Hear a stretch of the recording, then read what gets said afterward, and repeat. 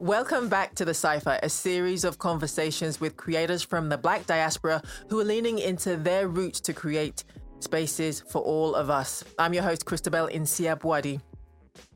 On today's show, there's a phrase by the legendary author Toni Morrison that's often repeated, and it's this: if there's a book you want to read, but it hasn't been written yet, then you must write it. And that's what our guest today, Nana Ekua Brew Hammond, has done. She's a writer. Her books include a children's book called Brew, which came out in early 2022, and she has a YA novel called Powder Necklace. In her latest book, she's taken on the role of editor of an anthology of African and diaspora voices, and that book came out in January 2023. That book is called Relations. Her writing career started as a side hustle, and on today's show, we'll learn how she turned that into a creative expression of the immigrant Ghanaian American experience. Keep listening.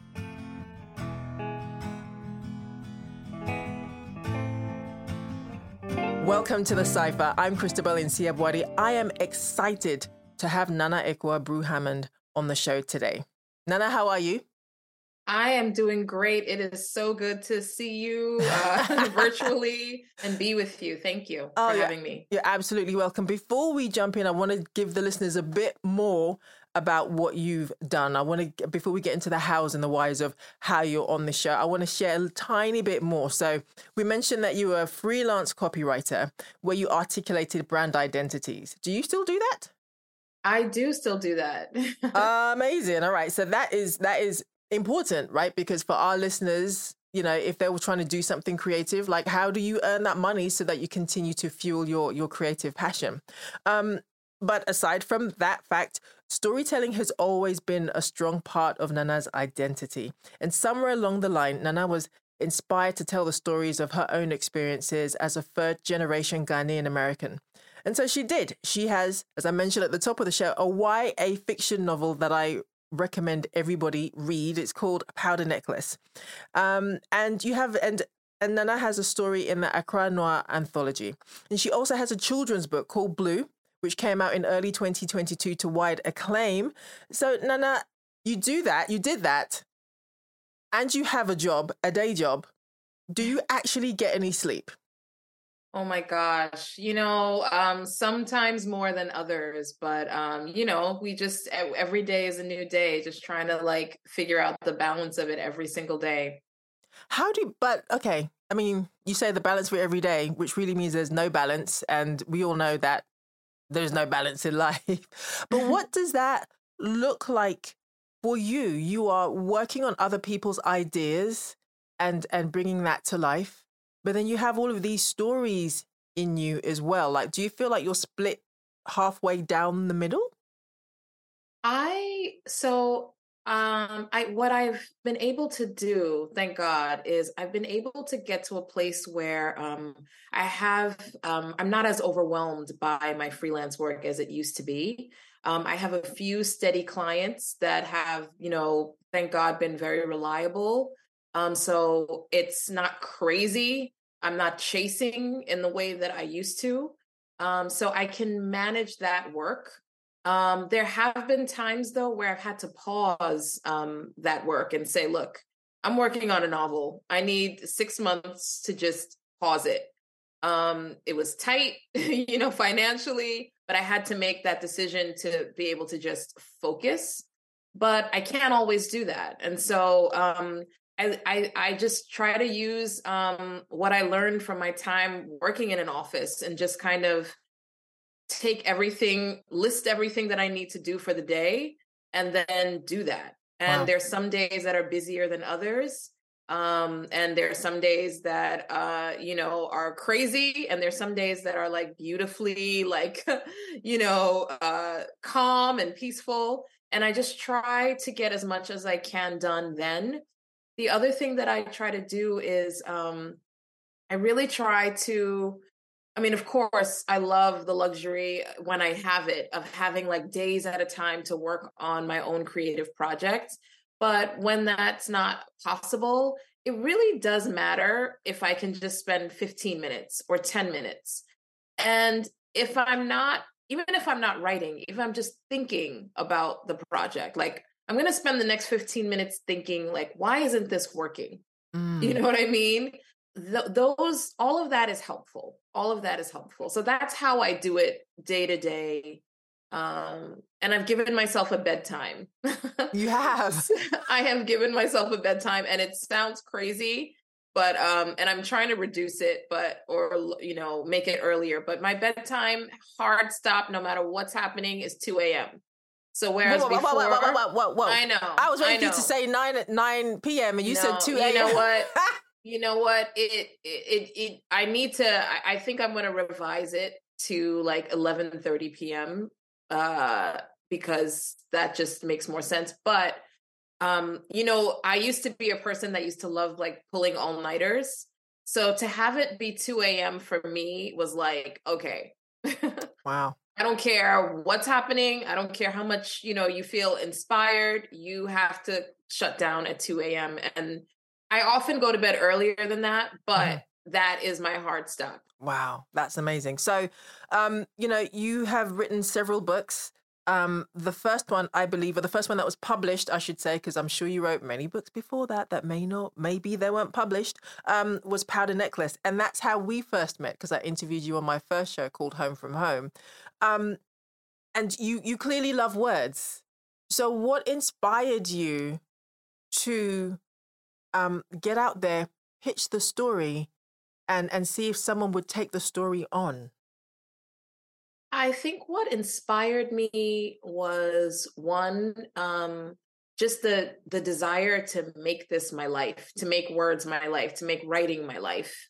It was, I just felt like I knew that I wanted to be a writer from very young, but it just never seemed possible because I didn't see I didn't know any authors personally, and I just didn't know how that would work. So I was, initially I was like freelancing for like writing for different magazines and just, chasing bylines and seeing what I could get. But I always wanted to write books. And so I just I knew I had a story. That I hadn't read. Speaking of the quote that you had written, you had mentioned at the top from Toni Morrison. I had never read a story of a girl who lived in the States or in the UK and was sent back home to Ghana to go to school. And that was happening a lot in, the community that I grew up in, or it was a threat that was wielded often by the parents in the Ghanaian community. And so I thought, you know what? I know I have something here, and let me just try. And I tried for a long time, and one agent bit and one publisher bit. And that was the beginning. And I feel like once you get that bite, you're hooked. You're like, this can happen. Oh my goodness, it's happening. And so it was a long slog in between. I mean, Powder Necklace came out in 2010 and it is now 2023. And so it took 12 years for my next book to come out. And then this one, Relations, which is a year after the children's book came out. So just kind of keeping at it. You said that you were always, well, I'm paraphrasing you, that you always loved words and words were your life and you wanted to make words your life. You come from an immigrant family, so, it's an obvious question, but I have to ask it. What was the reaction when you were like, I'm going to publish a book? Were they like, yeah, sure, go for it? Or were they like, you're jesting? Well, so the thing is that my mom was sort of like a hopeful writer. When she was, I found when we were cleaning up one day, I found several romance novel manuscripts that she had sent to publishers with their letters, commenting, giving her feedback.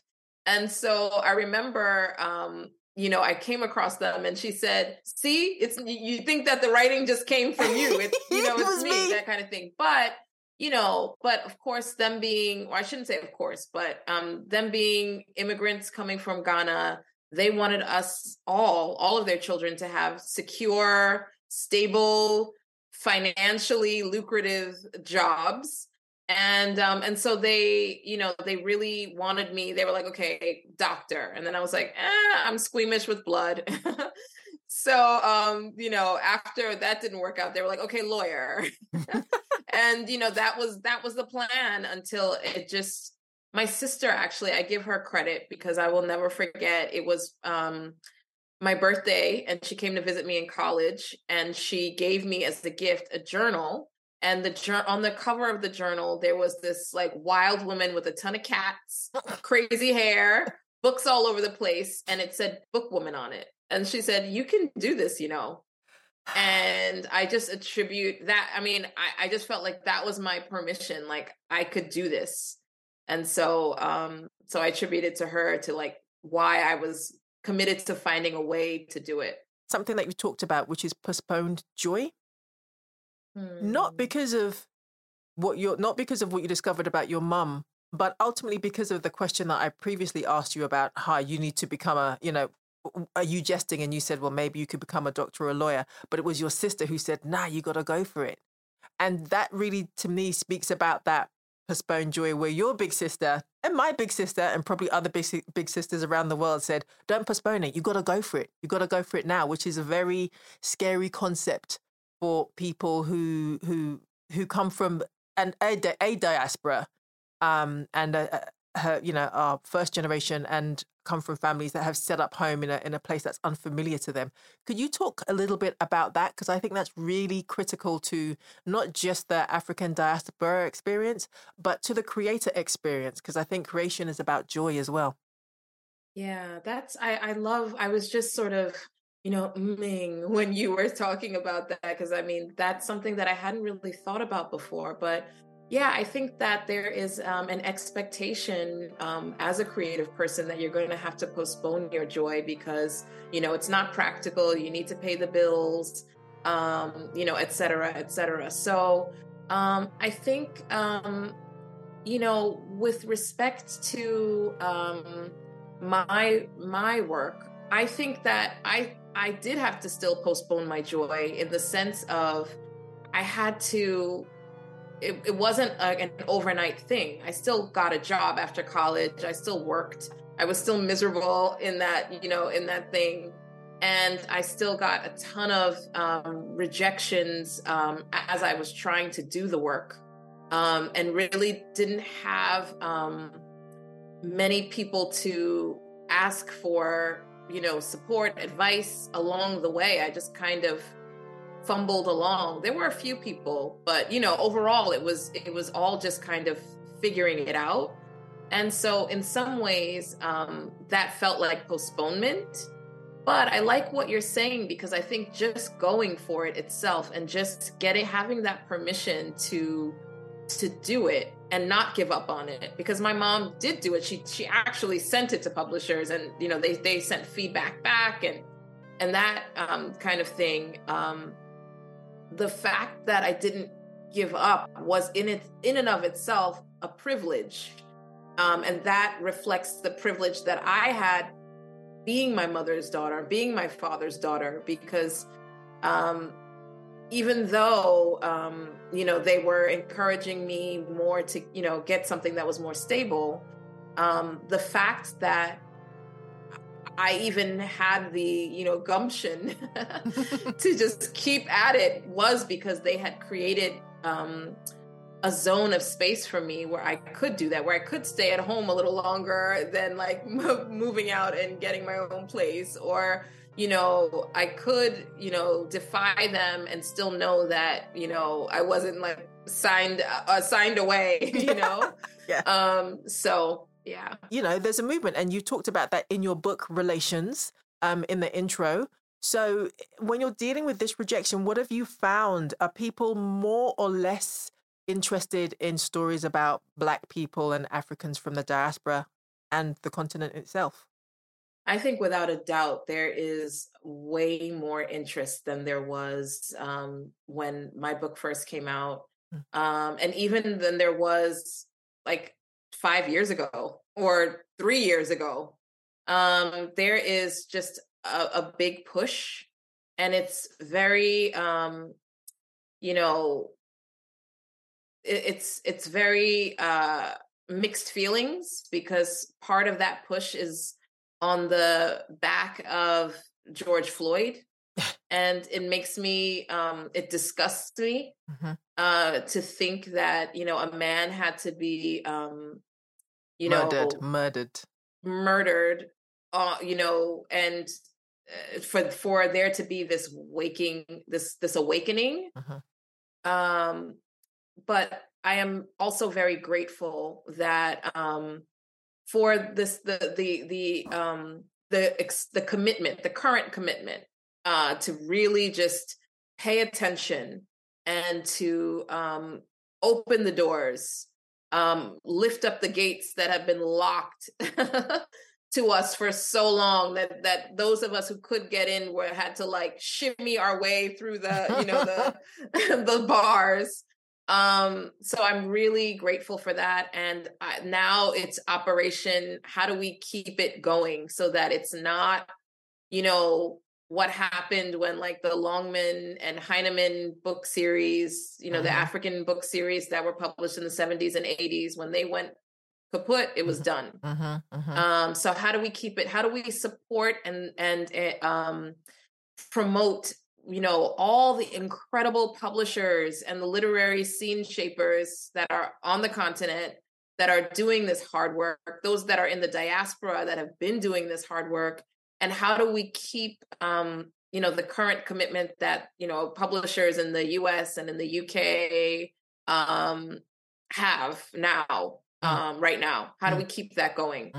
Now, you came up with the concept for Relations, your book, in, I'm going to call it peak pandemic, but really it was 5 months in. It was all peak pandemic back then. And I want to read a little bit from your introduction, right? You say, with this anthology, my goal was to create a meeting place for those of us connected by shared color or continent, but often separated by country, language, history, experience, or outlook. I wanted this collection of works to reflect the intimacy of honest exchange with all of its irony, humor, vulnerability, and relief. In it, you will find the work of writers hailing from, based in, or moving in between. And there's a ton of countries in which you speak to that. And this is a theme that I often wonder if people understand, I often wonder if people understand that, what it means to be part of this diasporic experience, being part of two worlds, but kind of creating one at the same time. And as a writer, I feel you did a great job in your introduction, but also just in the book, of kind of not just examining that, but also celebrating that. So I'd love to hear from you. Ultimately, just tell us what the seed was in that pandemic moment when you said, this is the idea of this anthology that I want to produce. Well, the seed was just personal. Personally, I was, you know, stuck in my apartment in Queens, New York. My sister and my brother were in Brooklyn, but in different parts of Brooklyn. And at that time, you know, something that I had done easily and took for granted, which was getting on the subway to see them, was no longer available to me. And it scared me and it shook me. And so it made me, and then not to mention, you know, my family in Ghana, who I was seeing, my life, I had always taken a lot of pride in my life being this very international, you know, like I'm on a plane today, I'm here, I'm there, I'm everywhere, I'm on a train, whatever. And it really, in that moment, in my apartment where I felt like the walls were closing in on me, I just really felt really reflective on the power and the necessity of relationships and the necessity of having connection with people. So that was the seed of the idea. When I thought about the things that I craved and I had begun to enjoy in my experience as a writer, was this incredible connection with writers from across the continent. I had the, the joy of being accepted to the Africa 39 list in 2014. And I went to Lagos with a bunch of us who were included in the Africa 39 anthology. And that was my first time meeting, writers from, the Democratic Republic of the Congo, from Equatorial Guinea, from Cote d'Ivoire, et cetera, et cetera. And we were all talking about the fact that, because of the language separation and the colonialism that, the different colonialisms that, had us like sort of locked into these Francophone blocks, Anglophone blocks, Lusophone, et cetera, we really didn't know what was going on in each other's worlds. And so we talked about like the blessing of being together in that space. And so I always wanted, we've kept in touch, many of us, and a few of those writers are actually in this book. But I really wanted to replicate that experience and really just see about who we could bring from other parts of the continent. The other thing too is that more recently I've had the immense pleasure of attending two festivals, one in Ghana and one in Lagos. The Lagos one is called Ake, and the one in Accra is called Peja. And those two bring in writers from all across the continent and in the diaspora. And it is just an incredible time because, again, we don't always know what's going on, like, just across the border because they speak French or, they speak another language that we don't know what they're doing. So being together has been such a blessing. And so that's what was on my mind too, because I was like, I can't go to Ake this year. I can't go to, Peja this year, but I could sort of bring that feeling to myself in this book. And so those were the two sort of controlling ideas in my head when I pitched this. You're listening to The Cypher, the podcast that delves deep into the creative process for the Black diaspora worldwide. I'm your host, Christabel Insiabwadi, and I'm here with author and editor Nana Ekua Brew Hammond. Keep it locked.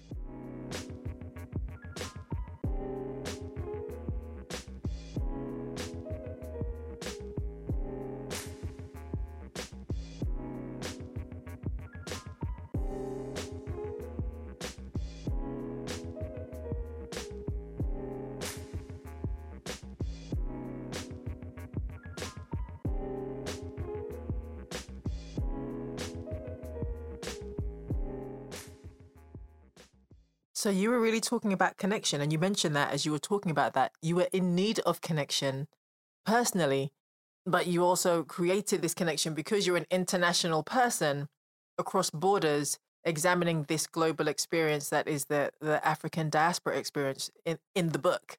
Because that's certainly what we're hearing in that. And that I thank you for that because, as someone who's constantly examining what home is, what that looks like and where I fit or if I fit, and I don't torture myself with that anymore. I'm all things. I'm all the things I am. It's, again, you created that moment of, oh, I feel home, and home is just a bit more expansive. You know what I mean? So thank you very much for that.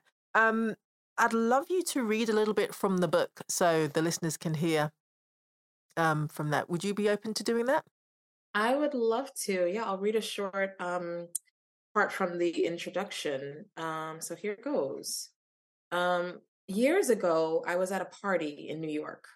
I was single, and I presume the man I stood on an invisible island with was unattached too. Separate from the clusters of aspiring photographers and models and friends like me who had tagged along to this photographer's studio, the two of us huddled together, gripping cups of clever bravado, our heads tilted toward one another at an angle of intrigue and lust. He was witty and worldly, and as we spoke, we discovered we were both from other places. He had moved to the United States from Morocco, and I was the daughter of Ghanaian immigrants who had sent me to live and school in Ghana when I was 12 years old. Oh, how cool, he said. I've never been to Africa. I blinked at my cup and then at him. Sure, I hadn't heard right. But aren't you Moroccan? Yes, he said, the blank stare in his eyes not following my point. But Morocco is in Africa. He appeared genuinely unconvinced. There was a whiteboard in the middle of the studio. I left our island to draw a map of Africa on it and traced out 2 jagged rectangles. Morocco, I said, pointing to the rectangle in the top left corner. Ghana, I said of the other one. Africa, I concluded. After a slight pause, he nodded with the sincere acquiescence of a knowledge transfer. The spell of flirtation broken, we floated away from each other, absorbed by new conversations, our atoll permanently abandoned. Unsure how or why a man born and raised on the African continent truly seemed to believe he had never been to Africa, I wish I had probed him further, but I was still forming my own sense of who I was, and I had not come to the party to interrogate the vastness of African identity. I never forgot the exchange, though, and years later, when a Frenchman I was dating noted casually that I was from Black Africa, I felt the same befuddlement and irritation at the implication in his racialized delineation of the 48 countries known as Sub-Saharan Africa that cover the northern, southern, eastern, and western regions of the continent. I told him to never describe them in that way again, especially not in public. As far as I was and am concerned, the distinction between Black Africa or Sub-Saharan Africa and Africa's northernmost nations reflects the continuation of a centuries-old distancing of lighter-skinned peoples from darker-skinned peoples, largely due to the stigma projected onto the enslaved African. Chuki El-Hamel's Black Morocco, A History of Slavery, Race, and Islam, notes how the legacy of the enslavement of Blacks has complicated contemporary racial relations and Black identity in the country. I would add that it has complicated racial relations in every country where people of African descent live. It'll end there. In your books, we mentioned them at the top of the show. You've written for children. You've written for young adults. You write for adults. So you write for everybody. But the thread that goes through that is this celebration and examination of the diasporic identity. That's what I think anyway. Please correct me if I'm wrong. But I want to talk about your children's book, which is beautiful, by the way, Blue. Thank you. Why the color blue? I think I know the answer, but for the people in the back, why the color blue?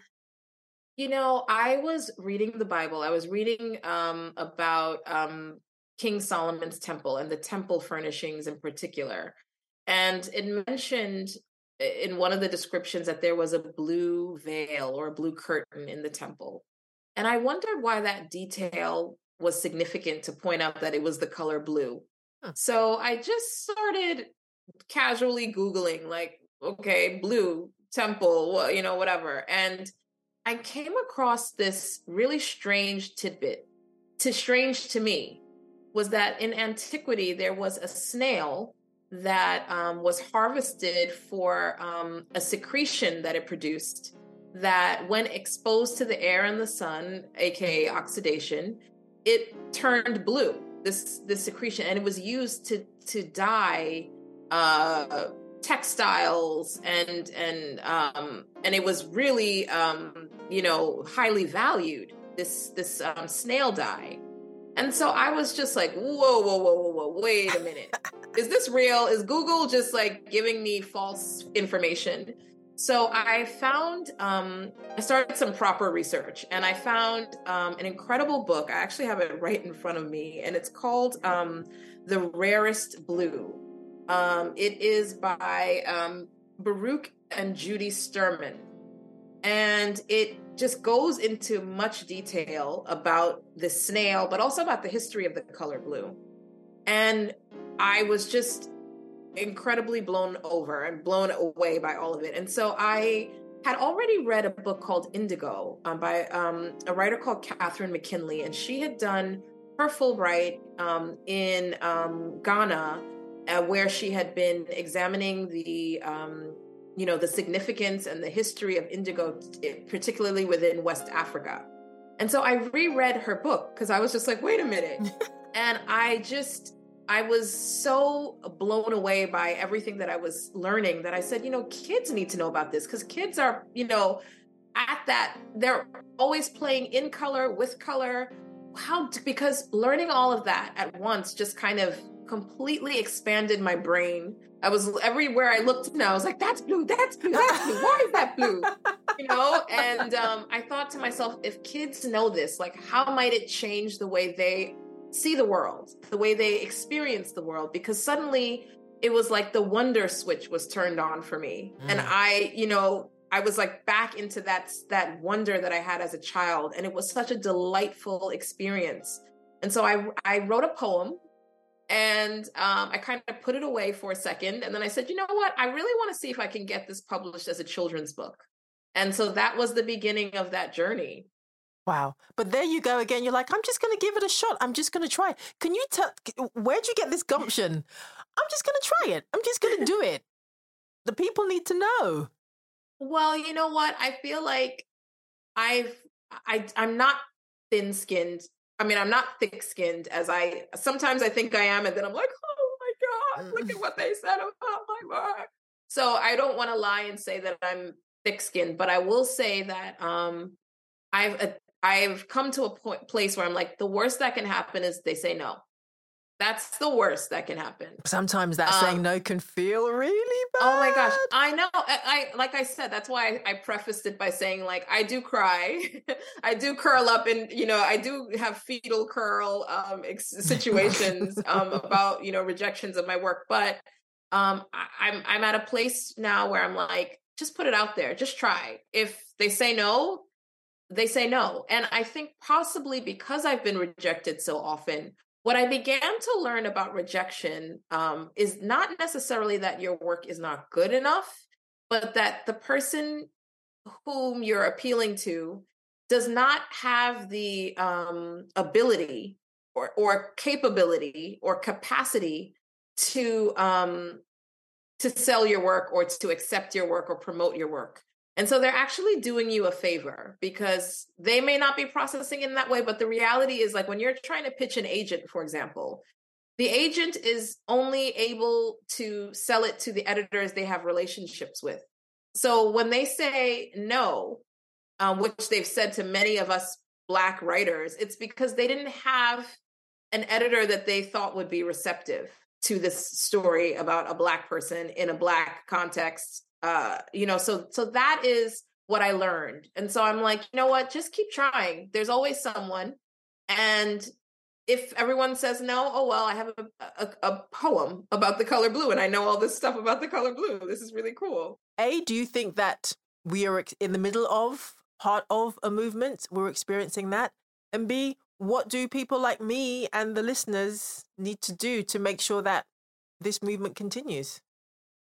Well, I do think that we are experiencing a movement. I personally have never seen this many Black writers getting published within, a short period. I mean, every time, because, many of us are in community with one another. We're on Facebook with one another. And I feel like every time I open my Facebook now, it's like, I'm so pleased to announce I got published. I'm so pleased to announce I got an award. I'm so pleased to announce something. And that is really gratifying, because I know, like, certain people have been at it for 20 years, 15 years, 10 years. A few of the writers in this book, when I first pitched this, which was in 2020, had no deals, nothing was going on. One of them now has an HBO deal, and her book is published. Her book is getting published. It's coming out in, I believe, in May.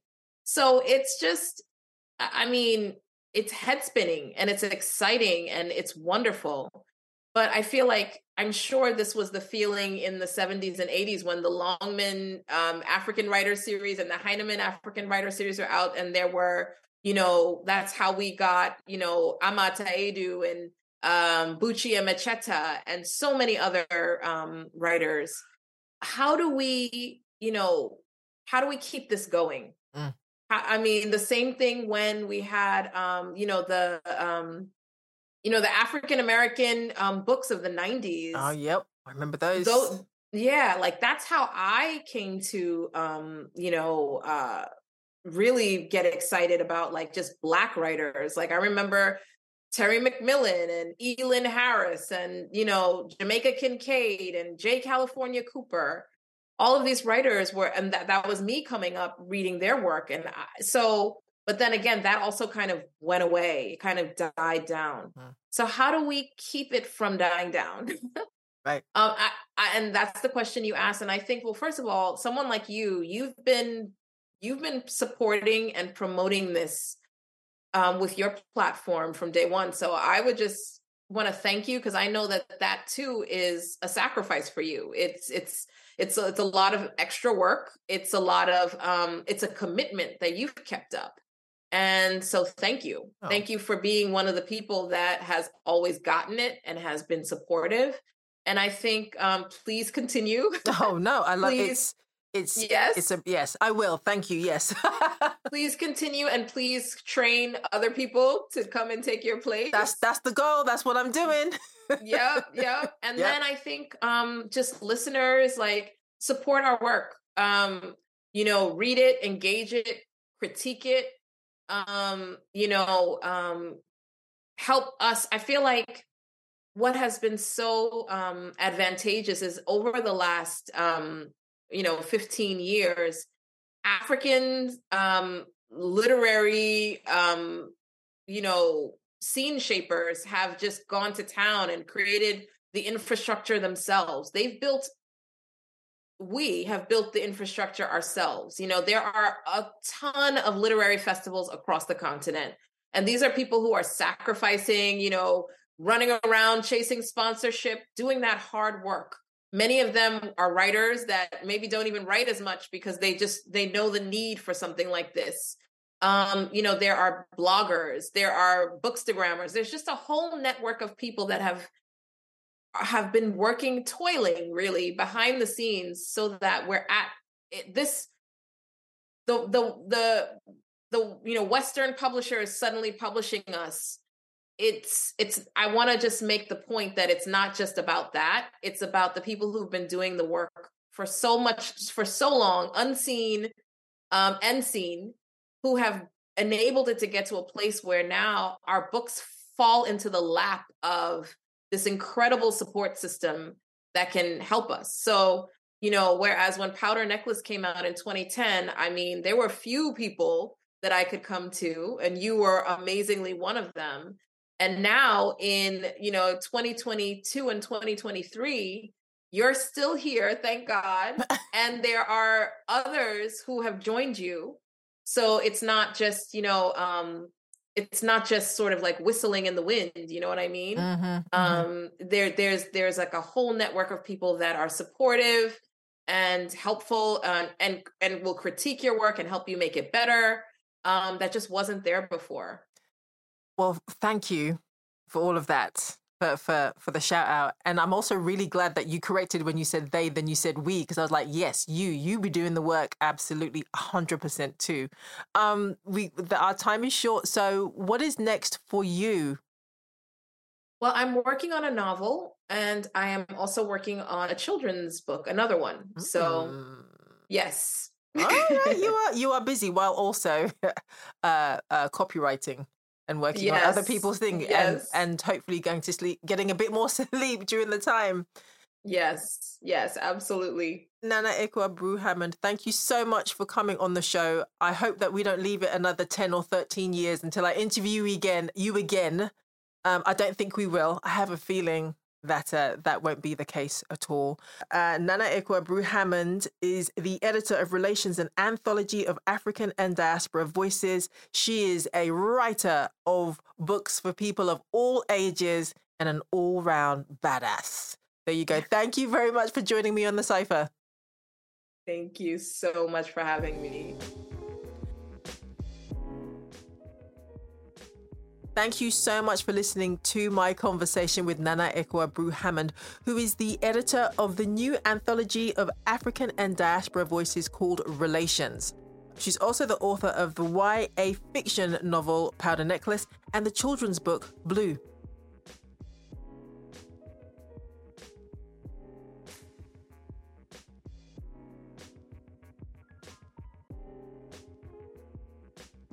Listen to The Cypher wherever you get your favorite podcasts.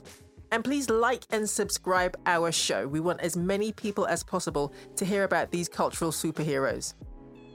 Go to our website, thecypherpod.com, to listen to our show archive, discover how you can access bonus content and creative tips from our pros. And you can also ask me anything about creating podcast content or what it's like to work behind the scenes here. And follow us on Instagram, Twitter, and TikTok. We're at _cypher, that's CIPHER_pod. You can access all of those links at our show website, which I'll say again, it is thecypherpod.com. Our production team includes Cerise Small, Larissa Witcher, Ty Hughes, and Eugene Kidd. I'm your host, Christabel Nsiabwadi. Thank you so much for listening. The Cypher is a production of My Lens Media, Inc.